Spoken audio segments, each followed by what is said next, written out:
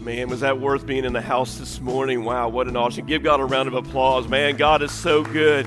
So good here this morning. I need a new hanky. So, man, I don't know if I was crying. Ian, do I have a booger on my nose? Anyway, so I hope you guys had a good time this morning. So I'm not your typical pastor. Welcome to Connect Church. My name is Terry Pierce, and I get to be the lead pastor here and share with you guys every Sunday. I know it's supposed to be like a high of 20 next week, but you guys suited up, come to church on Valentine's Day anyway, and our greeter teams will be here with a Valentine's banquet to snuggle you with and bring you into the services this morning. You guys come on anyway. We are so glad that you guys are here today. And last Sunday, and by the way, I want credit for this. Last Sunday, me being me, I had a glass of water and I talked about refraction. Remember that? And I talked about refraction, a scientific term, and I had a glass of water sitting on the table with a spoon in it, and I sort of defined what that scientific term was. And I want credit for this. I preached that sermon twice last Sunday while sitting on a stool, and I never knocked the water over. I want some credit for that, okay? And so how many of you thought I was going to knock the water over? But anyway, that went over well. So I was talking about refraction last Sunday, and our science nerds text me this week. They loved it. They were into the sermon, and so that one was for you guys. But Sunday night in Connect Groups, one of our non-science people, I won't mention his name, but he starts off in our Sunday night Connect group, and he says, well, Brother Terry, got to be honest with you. When you started talking in science terms like refraction, he said, I sort of drifted away. Just being honest. And he said, I got to thinking about when I was growing up. He said, I don't know if it's the same thing about, what you were talking about in the spoon, but he said, when I was growing up, he said, we used to go bow hunting for fish. Now, he lost me there.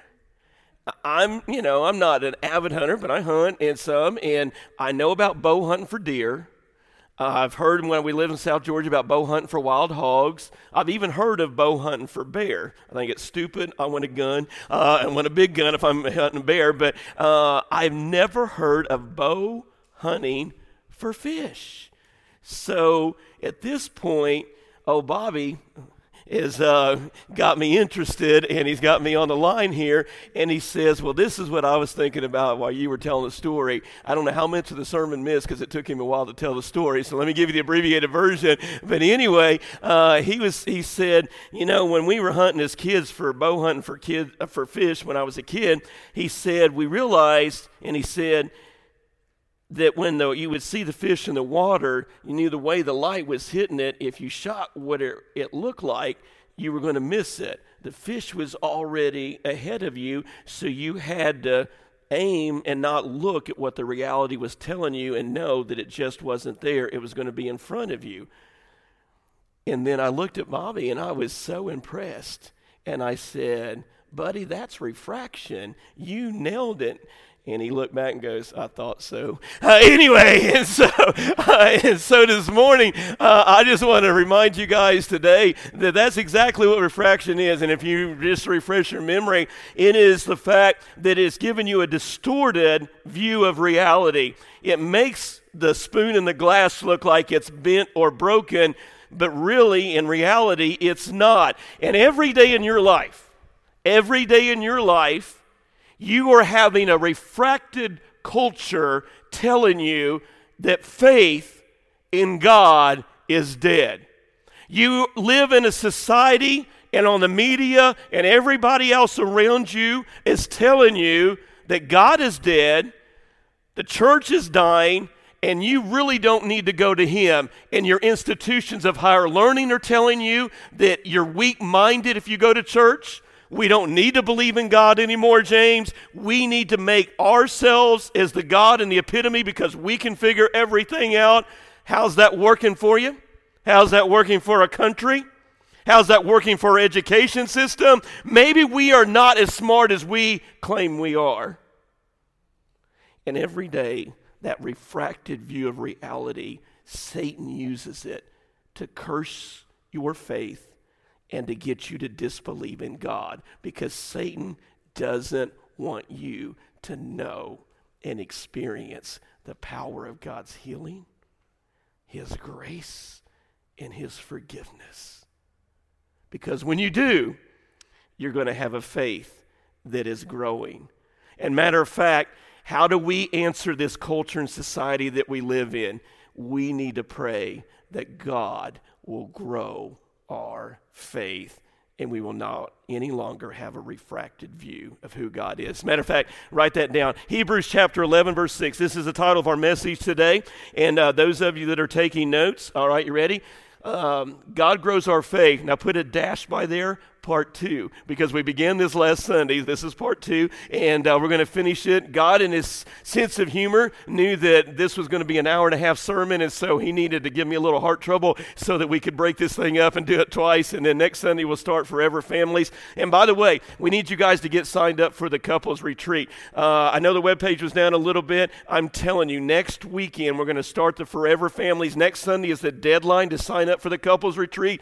In this house, in this building, we're going to bring to you help for your marriage and your family and raising kids. Dr. Eddie Moody, literally one of the most sought after speakers, written books on marriage and the family, the new president of Free Will Baptist. He is going to be in the house Friday night. Friday night, not only are you going to have a good time and learn about marriage and family life, we're going to do it in here around the tables, but we're going to finish out Friday night with Tanner and the dating game show. He's going to do, or no, not dating, what is it? Newlywed, that's much better. It's for a marriage conference. Yeah, we're going to do the dating game on, oh my gosh, on the marriage. You guys need to come. So it's going to be funny. I'm not doing it. Tanner is. And then it's going to be a great time on Friday night. Go onto the webpage right now and sign up. And then Saturday, during the break time, we're going to have an adult scavenger hunt. We're going to get in our cars, and the last one back is a rotten egg. And so it's just going to be good with just marriage couples going out and doing cool stuff. So anyway, get signed up for the couples retreat next Sunday. And by the way, we've got professional child care. We're paying for your kids to be supervised, all ages up to 5th grade, and we're going to do this well. We're going to do it quality. No excuse for you guys not to be here. Get signed up this week. Next week is the deadline. If you've never been to anything with our church family, now's the time to have fun with us. I promise you it's going to be a great time together. So back to the message. We're talking about how does God grow our faith? And as we go through this process, you realize that this is what our church is about. We are a family.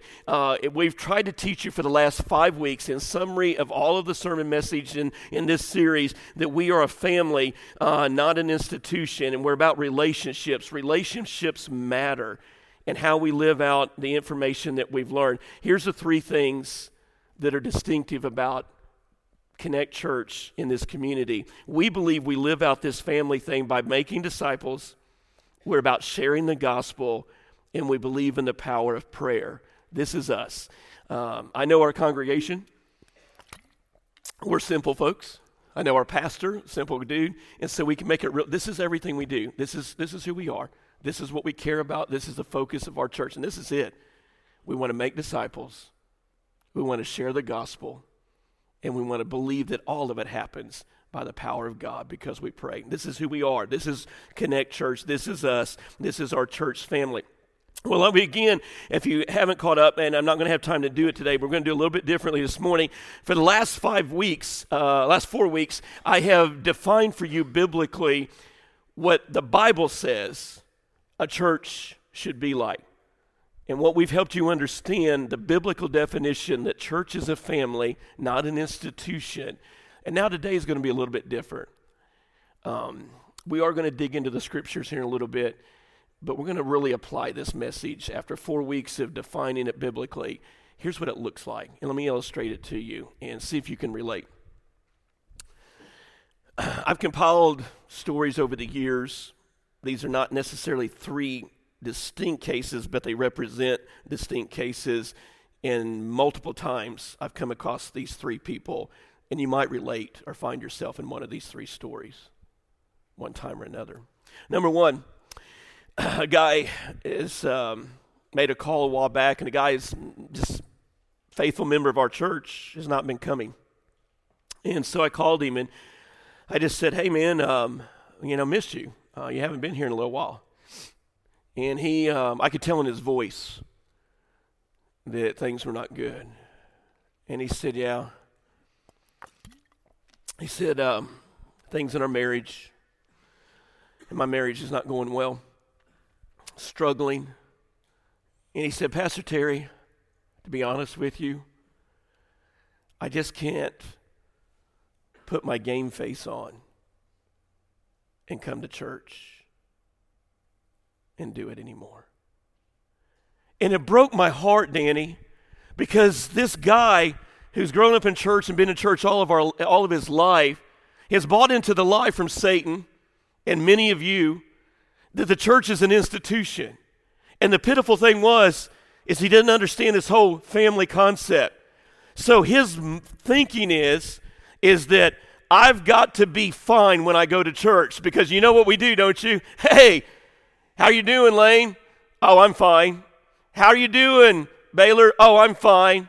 How you doing, John? Oh, I'm fine. You know how we play. We've got to be fine and have it all together to go to church. Otherwise, people might find out that we've got issues. And so when we have problems, rather than run to the church, rather than run to the family, we avoid it and we run. And this guy was doing just that. And it broke my heart, because he sees the church is this place that he's got to have it all together to be able to show up, or somehow he's not going to look good before God, like God doesn't see him every day of his life. The number 2 guy. This was back when things sort of tanked in the economy.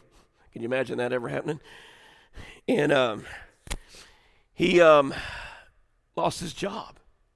And he was a dude that was in our church that was just a leader. I mean, he was the guy that he would serve and he would help out people that were in need, a great heart. And when he lost his job, he quit coming to church. And so I called him. And I said, man, we're missing you. And he said, I know. He said, I just can't do it anymore. And I could tell in his voice that he was broken and he was wounded. And he said, I just can't go there anymore, knowing I'm the guy that is now in need. And what he was thinking was, I've been the guy that has always lifted everybody up. I've been the leader that people look to. I've been the guy that reached out and helped. I've been the guy, because what his view was, I go to church for 3 things, an institution. I go to church to serve, not a bad thing. I go to church to tithe and give. He had always been a great giver. And I go to church to be fed. And don't raise your hand, but how many of you are like guy number 2? That's the only 3 things I've ever been taught that we're supposed to do in church. That's the only 3 things I've ever been taught that we're supposed, because we looked at church as an American institution. That's the way my mama raised me. That's the way we grew up in the Southern church. That's the way we're supposed to do it. Serve, tithe, and go to be fed. And that's it. We don't understand, and when things get broken in our life, we think there's no place for me there anymore, because I can't do those. I've lost my job. People are going to judge me and think I've got sin in my life because everything's screwed up for me. And so he quit, because he said, I just can't bear the fact that I'm the dude that now needs to be served. And then number 3 is a lady. It happened multiple times, all 3 of these stories. And she was a children's church worker. She was every youth pastor's dream. She volunteered. That's all they're looking for. Anyway, and she was every nursery worker's dream, actually. She just volunteered, and she was faithful. She was like money. I mean, she was always there. She did it when everybody else would not show up. She was the one that was working it, and she had great dreams and visions for the nursery and the children's church ministry, and she was that person that volunteered. If you put 4-star, 5 stars, she was the 5-star one every week. And she got burned out and she quit, and she just stopped coming to church. And me and the youth pastor got together and I said, you know, what's going on? You know, you're our star student. You know, you're the star church member. And she just said, I'm out. And I mean, just like cold turkey, boom, gone. And we said, you know, and I asked her, I said, why? And she said, well, Pastor Terry, my husband's quit coming to church. He doesn't like it there. And I knew what she was saying because I knew her husband in this case. And he didn't like getting real in his life. And she goes, he wants to go to a little small church And I'm tired of fighting him. And so she just quit. And she dropped out of everything because her view of church was serve, give, and be fed. And when everything went south in her life, she didn't understand we're a family. We know your pain you're going through. We're going to be there to love you and care for you and to pray for you. And ladies and gentlemen, the truth of the matter is, don't raise your hands this morning, but all of us at one time or another, have you not found yourself in one of those people? Have you ever had a problem that you just didn't want to tell anybody about because you were afraid of being judged? You're afraid that they wouldn't understand. You saw the church as serving, giving, and connect just with God. And the church, listen to me this morning, and this is what you need to get. The church is so much more than that. Here's what it means to be a church family. We're here to give you encouragement in small groups where you learn how to get through this life is you need relationships with other people. Did you hear what I just said? In small groups, you learn how to share. You do not want to leave this message. At the end of this message, I'm not just going to give you theory. I'm going to tell you about how God is doing it in your lives, and you're going to hear what he wants to do in your life. But folks, I'm telling you this morning, church family means I come here and I get connected to people and I learn I'm not the only one that is screwed up. I'm not the only one that is walking through a difficult week. I'm not the only one that is having problems at work and home. And I've got other people that not only will hold me accountable, but they're going to help me take the sermon. And when our pastor is so marvelous at delivering the word of God and he gives us these dynamic truths, they're going to say, I didn't get it all. I drifted away, but here's what I got out of it. I love that story from Bobby because that's his version of listening in and getting the message. And when you hear other people, you're going, I can relate to that. I didn't get that, but I learned that. That's good. And it's in small groups and discipleship groups that you learn to connect to people who grow your faith. You need the encouragement and the accountability and the opportunity to learn from one another. That's family. Notice the difference. So what have we learned this month? We need help. And God doesn't answer your prayers. You hear me this morning? He doesn't answer your prayers by you showing up on Sunday morning and saying, I'm in a desperate situation. You know what would help me? And I know how some of y'all are living, especially in these days. If I just won the lottery, then all of our problems would be solved. And, or maybe we need another round of stimulus checks. Anyway, if I just, sorry, did that come out? If I just won the lottery, then all of our problems would be solved.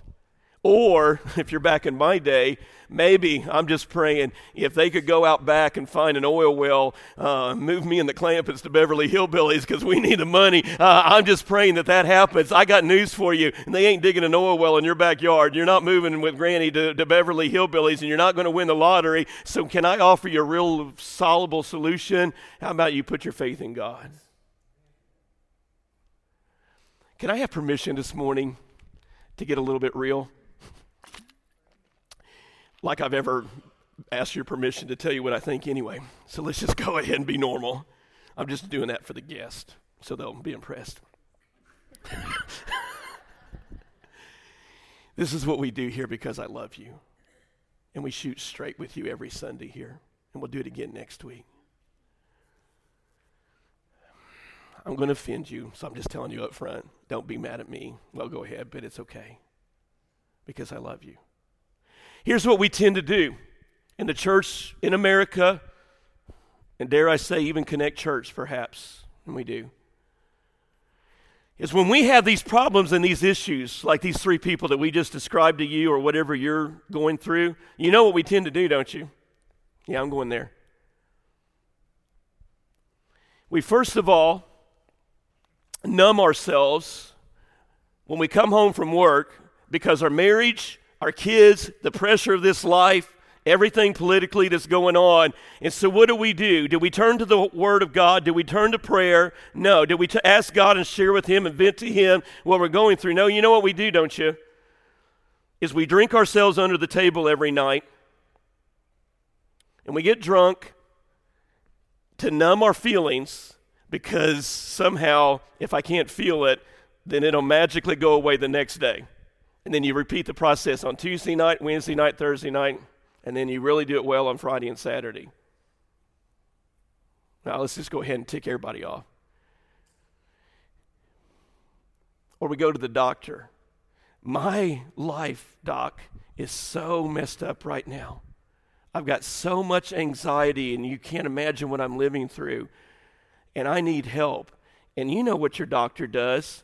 He is so patient and kind that he sits with you and says, let's set up a counseling regimen. Let's dig deeper and find out what emotional issues that you're going through. And we're going to recommend that you get professional counseling. We're going to put you with a good Christian counselor, and they're going to help unpack all of the issues in your life that's causing all this anxiety, why you're thinking up and screwed up. No, your doctor doesn't do that. He takes out his pad because he's ready to make money and get to the next patient. Oh yeah, I'm going there. And he's going to write you out pills so that you can numb yourself to your pain.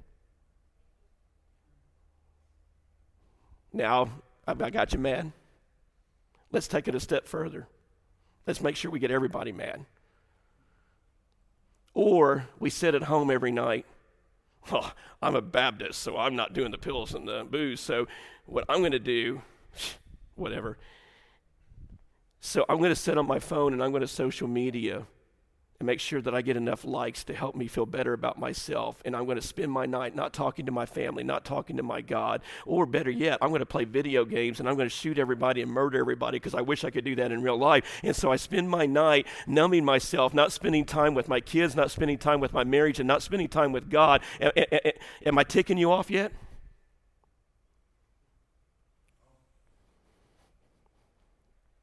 Now listen to me.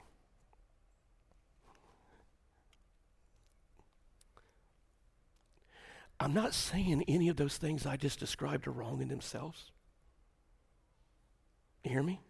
Some people need, and it's okay to be on your phones. It's okay to play video games. I'm not saying any of this stuff is wrong in itself, but when you use it to become an idol in your life to take the place of God, then that's sin. And it will never bring you freedom.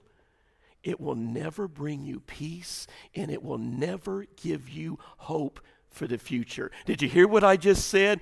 The booze, the pills, the games, the social media, none of it is going to give you freedom from your pain. When you get done, it's still there. It's never going to give you peace because it can't solve your problems, and it certainly doesn't give you hope for tomorrow. But can I tell you about one who can? Well, nobody's with me now. And before you cast your first stone at me and get mad and say we're going to another church, can I tell you I've been there with you? Because we're family.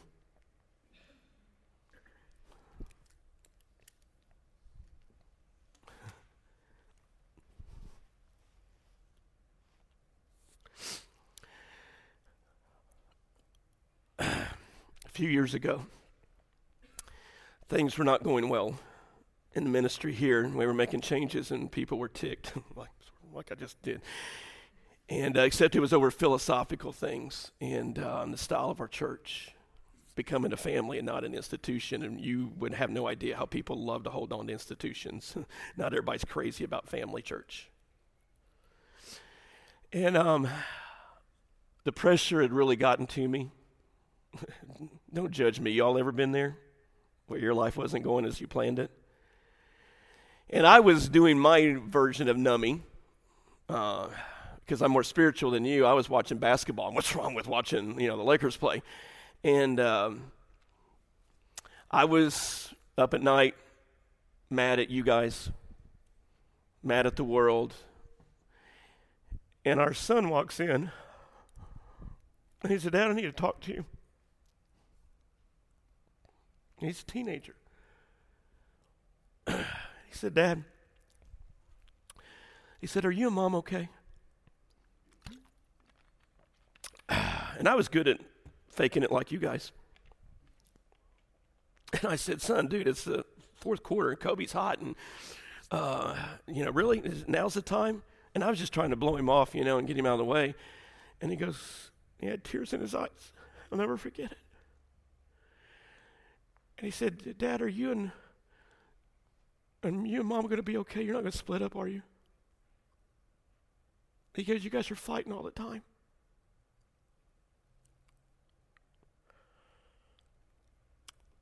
And it hit me, James. I've been numbing my pain. I was mad at you guys. I was mad at the church. I was mad at God. Things were not going right. I was taking it out on Belen. And I said to my son, I need you to leave. And I turned off the stupid numbing device in my case. And I did what I should have been doing all along. And I went to my prayer room, and I just told God how mad I was. And I'm using the nice word on church, but I told God how mad I was. Y'all with me? And God told me, in no uncertain terms, Chris, I didn't call you to save the world, you moron. Why are you carrying the weight of a church and the gospel on your shoulders when you couldn't flip and save anybody? How about let me be the Savior? How about let me be the leader of the church and you just do your job?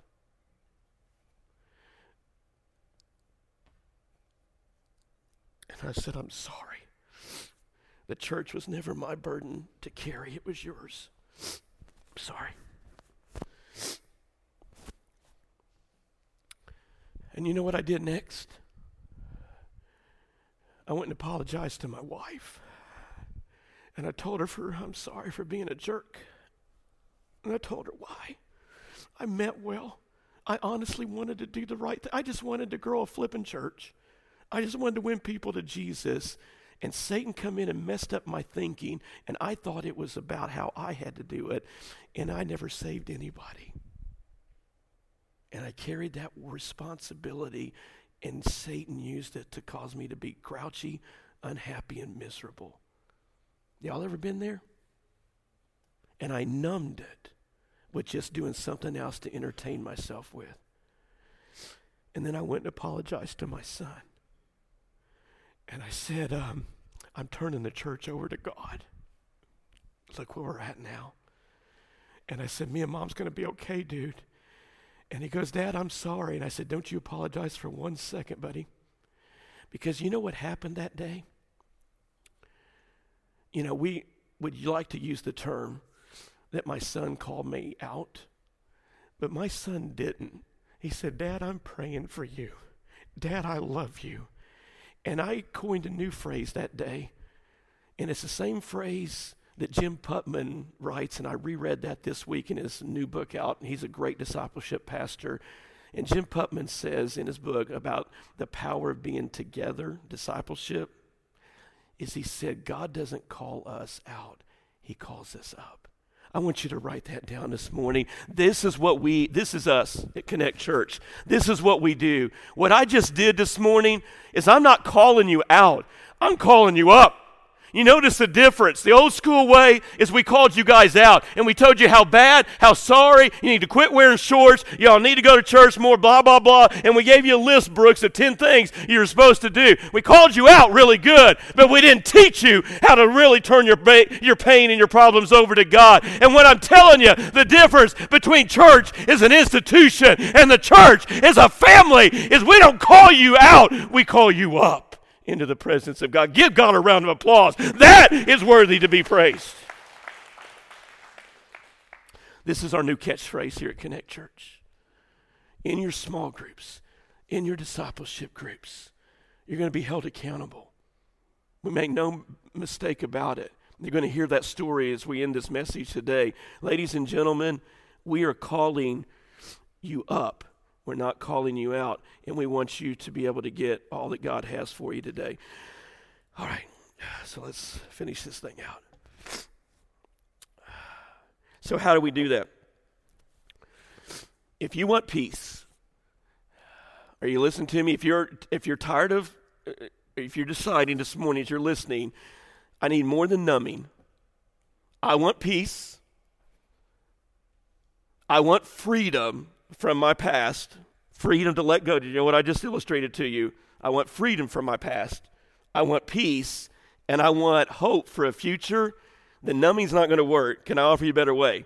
It is faith, it is confidence in God, and it is in Him that He is going to answer your prayers. And you know what calling you up looks like? Hebrews 11:6. Without faith, it is impossible to please Him. This is God's version of calling you up. For whoever would draw near to God must believe that He exists and that He rewards those who seek Him. Sorry. The writer of Hebrews begins this chapter with a challenge to his readers. Now we're going to dig a little bit deeper. Hang with me, we're going to go through this quickly. He wants to take us a little bit deeper. So he says, here's all the people in Hebrews chapter 11. He's going to give us a list of all these ordinary people who did great things for God. But he says, before you understand how they did great things for God, you need to know the definition of faith. So what is this faith that we're asking God to grow? Verse 1, now faith is the assurance of things hoped for and the evidence of things not seen. The Greek word for assurance there is the Greek word hypostasis. It doesn't sound anything like that. My oldest son would have a cow right now, but that's what I call it, so we're going with it. And you don't know any different anyway, so who cares? But here's what you need to know about this word assurance, and I want you to circle it in your Bible. It means being absolutely sure. It is a noun that is what we call in the present tense. In other words, God wants you living every day being sure and confident that He's got this. He is with you every day. It's an active noun that means you never have no hope. You never have to numb yourself. God is constantly, always assuring you He's there for you and He's got you. Write that down. That is money. So then he says, I want you to live in this confidence of God. And so we ask ourselves, okay, well, how do we know that God really is all that He says He is? Verse 2, for by the people of old, they received their commendation. By faith, we understand that the universe was created by the Word of God, so that what was seen was not made with things that are visible. So in other words, real quickly this morning, God is the one who grows your faith.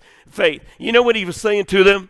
He's saying, you understand this morning is that in verse 2 and 3, do you believe today? Y'all with me? Now with me. Who created the universe? Intelligent design. There's no way this just was a cosmic boop. Oh yeah, that was really cool. And then we just, grew legs and we're all cool here. No, it takes way more faith to believe in evolution. Verse 2 and 3 tells us there has to be intelligent design by the design of the universe. When you look at the stars and the rotation of the planets and how all that had to come and be, do you not believe in a big God when you think about the universe? Isn't that awesome? All right? So why in the John Brown do you ever think, who is God's greatest creation? It is not planet Earth. It is not the moon, the sun, and the stars. It is not any animal or plant. It is you. If God designed you, then you have to think and make that easy next step. He has a purpose for your creation. And if God has a purpose for making you like you, then you need to have the assurance, hypostasis, that He will carry out His purpose for your life. Somebody say amen. That is faith. That is the assurance that the text is teaching us. Here's how Dr. George Guthrie sums what I just said with a very intellectual New Testament scholarly way. Faith is confidence that results in action carried out in a variety of situations by ordinary people in response to the unseen God and His promises. I love that. That is good stuff. You want to take that home with you this morning. So, in the essence of biblical faith, involves us orienting our lives to God and His values. So what does it take to please God? How does God grow your faith? Now, real quickly this morning, I got 5 minutes, so let's hurry up and get this down. Number one, God grows my faith by knowing His Word. Every time you read this book, your faith is growing. Look at me this morning. If your faith is weak this morning, some of you going, oh, Pastor Terry, I just don't know if God can do this in my life. My faith is weak. Can I lovingly tell you something? If your faith is weak this morning, it's because you're not reading this book. If you know who God is, you're going to have a big faith. Let me say it again. If you're struggling to have faith, well, I just don't think God can solve this problem in my marriage, my life, I promise you, you're not doing Hear Journals and you're not in the Word, because if you read about Him, you're going to believe He can solve any problem in your heart and your life. If your faith is weak, then get up and get off your backside and get into the Word of God. I don't know how else to tell you any better. Faith grows by knowing the Word of God. And here's what Dr. Danny Akin applies this text, great New Testament scholar and preacher. By faith, we come to know God. Here's how He grows your faith. You get into the Word, and He grows your faith because you know the Word, and you're going to know who He is. You're going to have a relationship with God. Now, let me illustrate it to you this way on a term that you guys can understand. Do you guys know who our music minister, Tanner Stahl? If I were to ask you in summary, how would you describe what makes Tanner what does Tanner love? What makes Tanner happy? What gets Tanner motivated to get up in the morning? What would you say? There's two things that's going to come to mind immediately. And I'm sorry, Ashley, it's not you and the girls. But if I ask Tanner Stahl what makes you tick and what makes you rock your world, you know what's going to come to your mind. It's going to be a tie.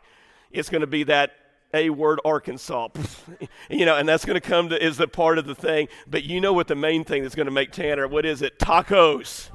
Amen. You know what you were thinking. What makes Tanner get up in the morning? It's tacos. If I walk into Monday morning and I want to have a happy camper in my music stage, I go to Taco Bell and I get the Grande Pack and I come in here with 6 Dorito tacos. Do you know what Tanner is going to do? He is going to drop everything sitting right back there, and he's going to run to me with his arms wide open, and then he's going to clap. And then he's going to go, you're the greatest boss ever, and I will never leave you. If I want Tanner to stay at this church, I don't have to pray about it. I don't have to talk to him about discipleship. I just have to feed Tanner tacos, and he's here. And you all know it's true because you're laughing. Tanner opens up his arms and takes the tacos in, and God wants to do the very same thing in your life. Look at me. If your faith's not growing, it's because you're not opening your arms and saying, God, I want you to come in and feed me. God, you're the love of my life. Feed me, God. Feed me, God. Guys, you need to wake up on Sunday morning. You need to start on Saturday night. If you're not praying, if you want to know how to view this whole thing, what I'm talking about, open up your arms to God, Belinda does a great discourse. You need to go back and watch Wednesday night's video about people and she shares with you, don't you ever say you didn't get fed in the Word of God. If you want to know Belinda unburden her heart, you go back and watch that video. But I'm just telling you, brothers and sisters, the reason you're not getting fed by God is because you're not coming here hungry with your arms open. If you're not getting fed, it's because you don't want and ask God to receive it. Let me throw out a crazy idea. How about you go to bed a little bit earlier on Saturday night praying and asking God to feed your soul and allow you to worship. You wake up Sunday morning praying and asking God to feed your soul and to worship, and you see if you don't get more out of it. Open arms. We ask God to feed our souls because we come to know Him. By faith, we believe that He is. Do you know what the motto of the state of Missouri is?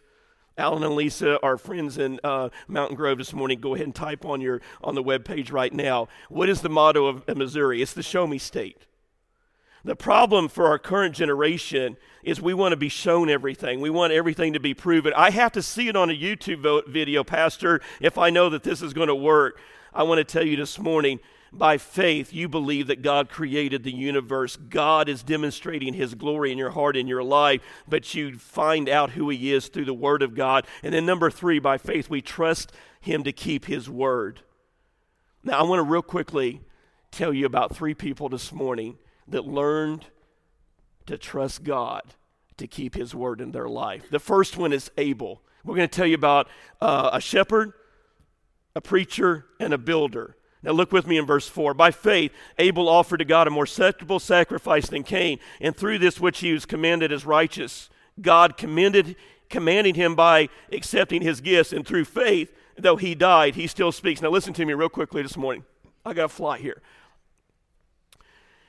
Abel You remember, by the way, he made the perfect sacrifice. God said, what was the sacrifice? You can bring plants and animals. No, what did God say? God said you need to sacrifice the blood of a perfect lamb. You understand why he was teaching that. What did Abel do? You remember what happened to Abel? What happened to Abel? Anybody who went to Sunday school when he was growing up? What happened to Abel? What do we know?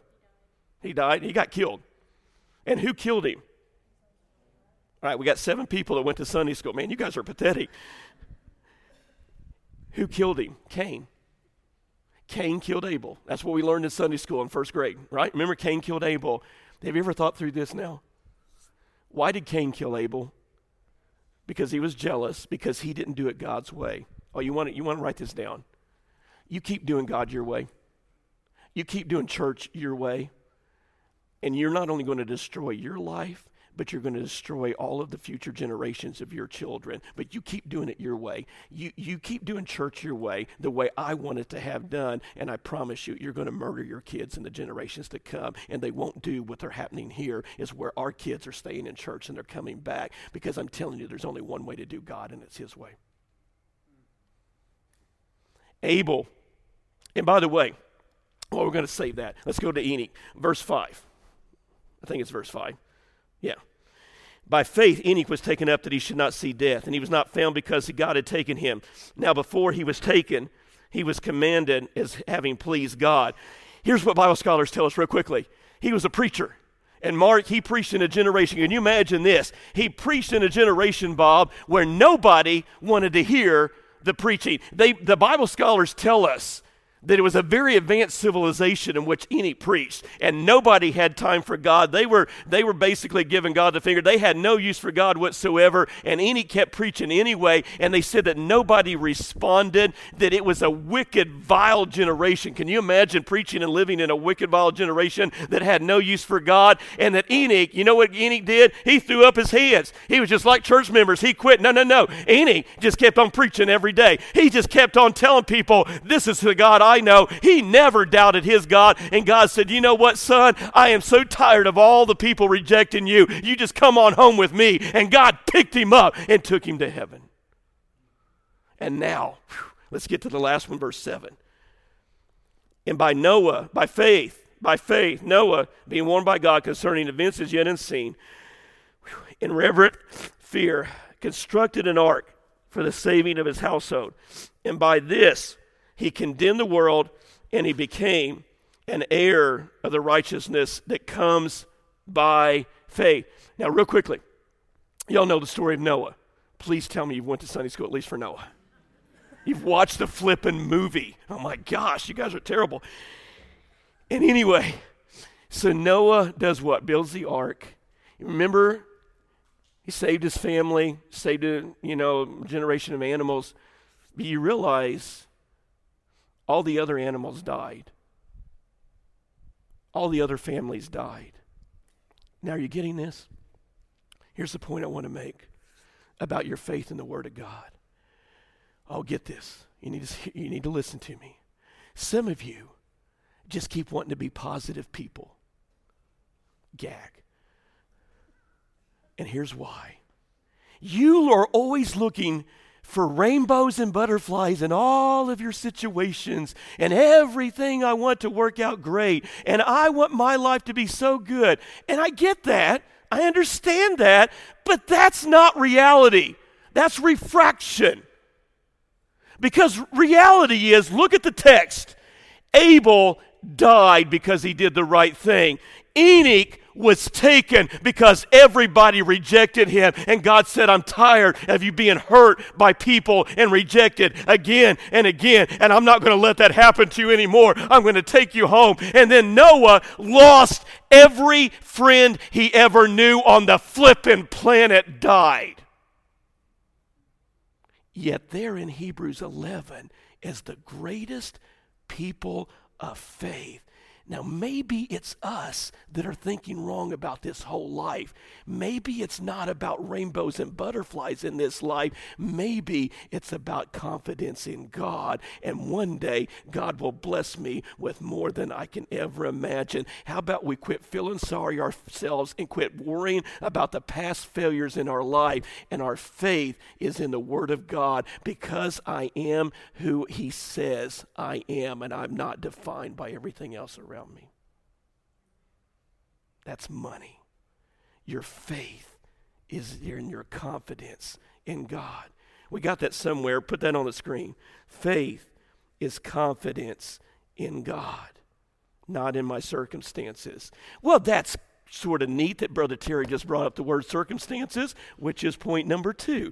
God grows my faith through circumstances that test me. You notice sort of how this is all fitting together biblically? Isn't that cool? Because we try to preach out of the Bible here. And so guess what happens next? Do you know that 24 hours a day your faith is being tested? 24 hours a day Satan is trying to wear you out. So how does God grow our faith? Through allowing my faith to be tested. The same way Abel, Enoch, and Noah's faith was tested through their circumstances. Number 1, all 3 of these dudes had a dream. Write it down. All 3 of these guys had a dream. Did the dream go easy? Did it go well? We're going to find out about that, but they did have a dream. And listen to me. Now here's for all you positive people. We need you and we want you in our lives because we need dreamers. And we need people who believe that God, even when it's hard to do, and we're going to find out that about in a second, it's not wrong to dream. But you've got to let God bring your dreams to fruition and quit trying to do it yourself. God wants you to have dreams, but they need to match up to Him. Can I tell you about our church's dreams and what God is doing? And then I'm going to give a caveat to it. But here's where we're at today. This is so cool, and this is amazing. Y'all ready for some amazing stuff? I'm going to wrap this up, I promise. But here's where we're at this morning. Today, in first service, we had somebody join our church. We're going to have 2 more families at the close of service. I'll probably go to forget and run out, and then I'll have to come back. But anyway, we're going to have 2 more families join our church this morning, and then 1 more again next week. Now, here's the thing you need to know. That is cool in itself. 4 new families joining the church in the next 2 weeks. But here's what's even better is we've now hit our 4th month in a row. 4th month in a row that somebody, in the midst of flipping COVID, that somebody has gotten saved, baptized, or joined our church. Isn't that awesome? 4 months in a row that God is growing our church. We are now in our 4th week that we've had over 300, 4th straight week that in the midst of flipping COVID. Did I tell you how much I love that?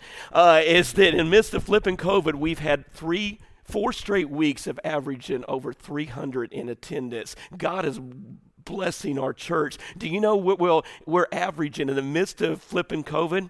We're averaging on Sunday nights in our discipleship and doing the church as a family. On Sunday nights, we're averaging over 190, just under 200. That is more people, Miss Barbara, that came on Sunday morning when I started here 19 years ago, that we have meeting in small groups and discipleship. That is amazing. We're learning how to be a family and grow together with one another. We're doing what we say that we believe in. And it gets better. Y'all ready? I'm just telling you, just a little taste of what God is doing. It's happening on Wednesday nights. We're hitting all-time high. We have this thing called Wednesday nights. It's a midweek pick-me-up is what we like to say. Does anybody else get worn out by the time you get to next Sunday and need a little extra charge? Then join us on Wednesday nights. We are growing expeditiously on Wednesday nights. We're getting ready to launch in 2 weeks a brand new series on Wednesday nights for adults with Dr. Tony Evans on the spiritual armor. That thing I keep talking to you about in prayer, we're going to talk to you guys about how to suit that up every day with Tony Evans as our speaker and leader through that. It's going to be amazing. But you know what's really leading our Wednesday nights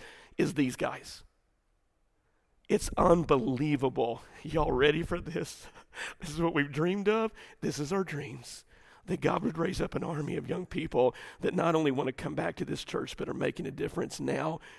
Andrew is having an average of 45 teenagers and their adult leaders meeting on Wednesday nights. Give God a round of applause. 45 Adults and young and leaders. And you know what happens on Wednesday night? They entertain them and they have a great time and they give them a show. You know what happens on Wednesday night? Not at all. What happens on Wednesday nights is Andrew preaches the word of God to them, Ernie. He delivers a sermon into their generation and pours the truth of the counsel of the word of God into their hearts and lives. And before they do that, we've got our band, and Tanner is helping out with that. But it's not just our band playing. These guys are leading the worship service with their own youth being invested in the leadership of the music and the worship on Wednesday night. They're investing in this. They're doing this. Then he preaches to them. Then they're not done yet. We're doing discipleship on Wednesday night. After he gets done preaching, it's always a long service. I hate people that do long services. But here's what's happening. After their service is they're breaking out with leaders like Mike and others that are discipling your teenagers into their age divisions, and their adults are pouring into them and taking the sermon, and they're literally doing what we talk about, doing discipleship on Wednesday nights in small groups after the message. And by the time I walk out of here, I'm walking down the hallway watching teenagers come out of there that I've never even met before, because here's what God is doing. These guys are telling their friends what God is doing in their hearts and lives, and they're bringing teenagers that don't come to church on Sunday, but they're bringing them on Wednesday night because God is speaking into their hearts and lives. A dream. Just a little taste. Did you hear what Tanner announced 2 weeks ago? We're taking 10 adults from Connect Church to the other side of the planet where we've never been before. And for the first time in our church 90-year history, Connect Church is getting on board with what we need to be all along, is we're taking our team to missionaries in Japan, and we're going to help that church plant that's happening in Japan, and we're taking 10 of our own people to Japan on a missions trip. Man, God is amazing of what he is doing, not just here, but you know what else is going to happen this spring? 17 small groups, 17 now small groups that meet every Sunday night in our church are going to do service projects in this community here in the next few weeks. And we're going to go love and share the gospel into the city of Tupelo and the surrounding counties, because that's what we do here at Connect Church. This is living the dream. This is what God is giving us, and it's changing lives, and you guys are reaping the benefits of it. And I'm just telling you, we believe in God giving us dreams. And look, and it's not over there. You need to sign up for the couples retreat. I mean, you're going to get a once-in-a-lifetime chance to have a guy that is at the top of a profession, a book writer on marriage and family. It's going to get a chance to pour into you. Get your backsides up there and sign up and be here and allow God to speak into your hearts and in your lives. But we're not just done there. You know what we're going to do? Next month, we're going to open up a little store. It's a dream that we had that God gave us, and we're going to have a little booth set up in the corner of the building over here. And every Sunday when you leave here, you're going to be able to get church attire. You're going to be able to buy stuff. But we're going to have resources that go along with the sermons, that go along with for parenting. We're going to have resources like our own little Lifeway store that's going to be opening up next month. I'm just telling you, we're doing so many things that are coming down the pike for you guys. We're going to start a new series of sermons in March with the book of Philippians, and we're going to walk you through one of the greatest books of the Bible. Did I mention that we're doing a missions trip next fall? I'm just telling you, you don't even have a clue how much stuff God's fixing to do here, because we believe that God's given us a dream to make disciples, share the gospel, and pray for God to bless all of this. And he's doing that. But you know what happens in the midst of all of those stuff and much more? You're going to have delays. Principle number 2. All of this stuff that we're doing, look at me this morning. I've been here 19 years, James. You've been here through it all. This stuff that we're doing now, Miss Susan, you've been here through it all. This didn't happen overnight. Are you listening to me? We had to stay with it. God tests your faith. Do you know how many times we got rejected? We used to have business meetings that we literally had people get up and argue when I was going to spend money to share the gospel in our community and say, all that money's going to go up in smoke.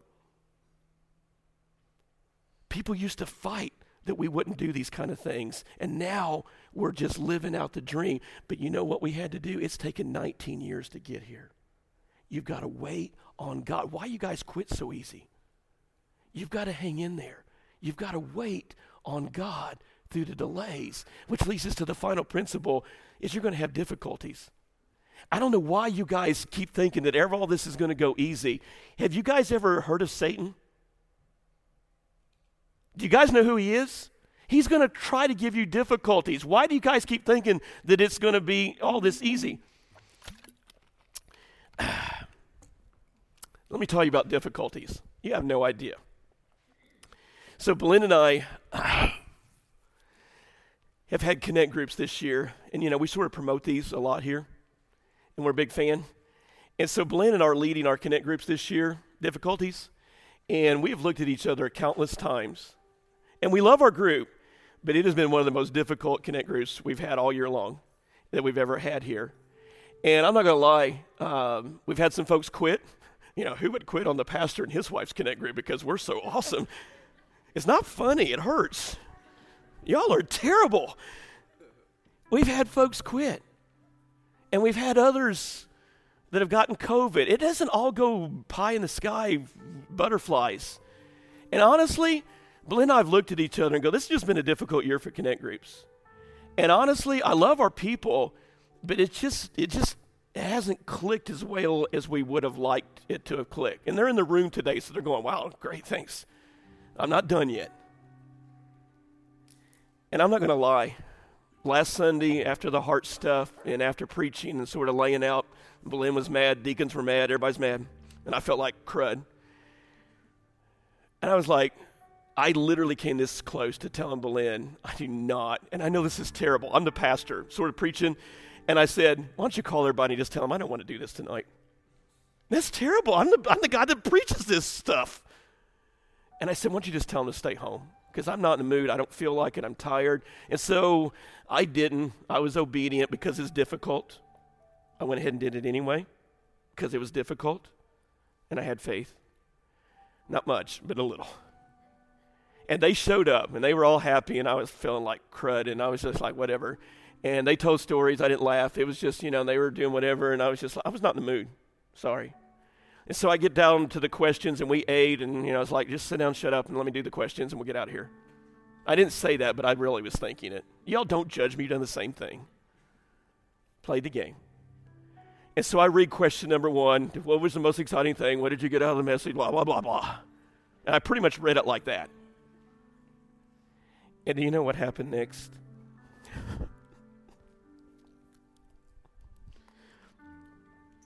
God grew our faith in difficulties. This year's been a frustrating year. Did I mention that? And what happened next is family. Being called up, not out. And we had one of the ladies in our group just shared, and she goes, I was so mad at your message today. And I was like, great, I really need to hear this with a bad ticker. And she just started in, and she goes, I was so ill and mad when you first started preaching this because why isn't God saving my kids? And she was just vulnerable, and she was just raw. She just started crying, and she just started sharing. I was so mad because why doesn't God save my family? But then I realized when you were preaching that God was just like, preacher, you were just slapping me in the face. And then I realized God loves me anyway, and I've got to keep on believing in God, and I got to not give up. And she goes, I just want to thank you for being raw and honest to tell me what I didn't want to hear. And she just opened up and wept. And this other lady started talking in our group. I've only heard her talk like 3 times, and she's just not a sharer. And she just began to share, and she told us her story. I was sitting there with my mouth open. I thought I knew her story. I had no clue. And she told me the pain of being in a church, and she had made bad decisions that had sort of been hurtful in the church, and the church had shunned her, and the church had told her that it was all her fault, and they didn't want anything to do with her. And then she started making other bad decisions in her life because the way that she was judged. And then finally she says, but listen where I'm at now. God has got me in a new place. He's got me in a new church, and he's got me a new husband. And I'm just telling you, God can redeem the broken things. And they just started sharing. I just folded up the questions, and I said, oh baby, we're done. The Holy Spirit's got this. And I didn't ask another question. And then one after another began to share, and I watched grown men that I've never seen cry begin to have tears coming down their cheeks, and they were saying, I want you to pray for my son. I want you to pray for my kid that they get saved too. And the Holy Spirit just took over our meeting. I never asked another question because God was reminding them, it's a family. It's a family, and it's going to be difficult, and there are going to be delays, but you keep believing in God because he's the answer. And then one of the guys spoke up and he said, I want you to know I just witnessed for the first time this week.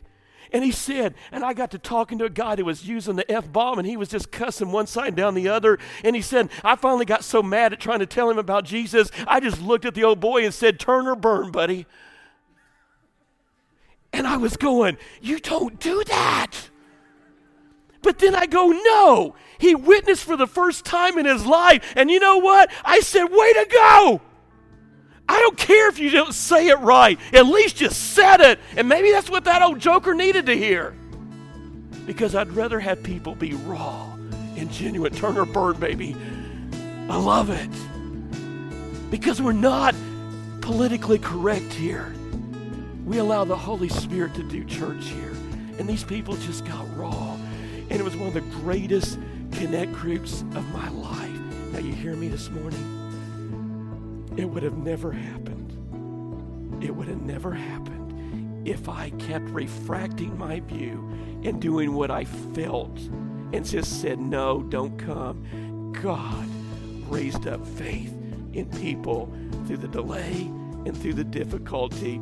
I love what God is doing at Connect Church. This is us. Will you stand? Thank you for listening to the Sermon Playback Podcast from Connect Church in Tupelo, Mississippi. Connect Church has 2 worship services on Sunday mornings at 9 a.m. and 10:30. We sincerely hope you'll visit. For more information and details, or if you have any questions you'd like answered, please visit our website at www.triconnect.church. Again, that's www.triconnect.church.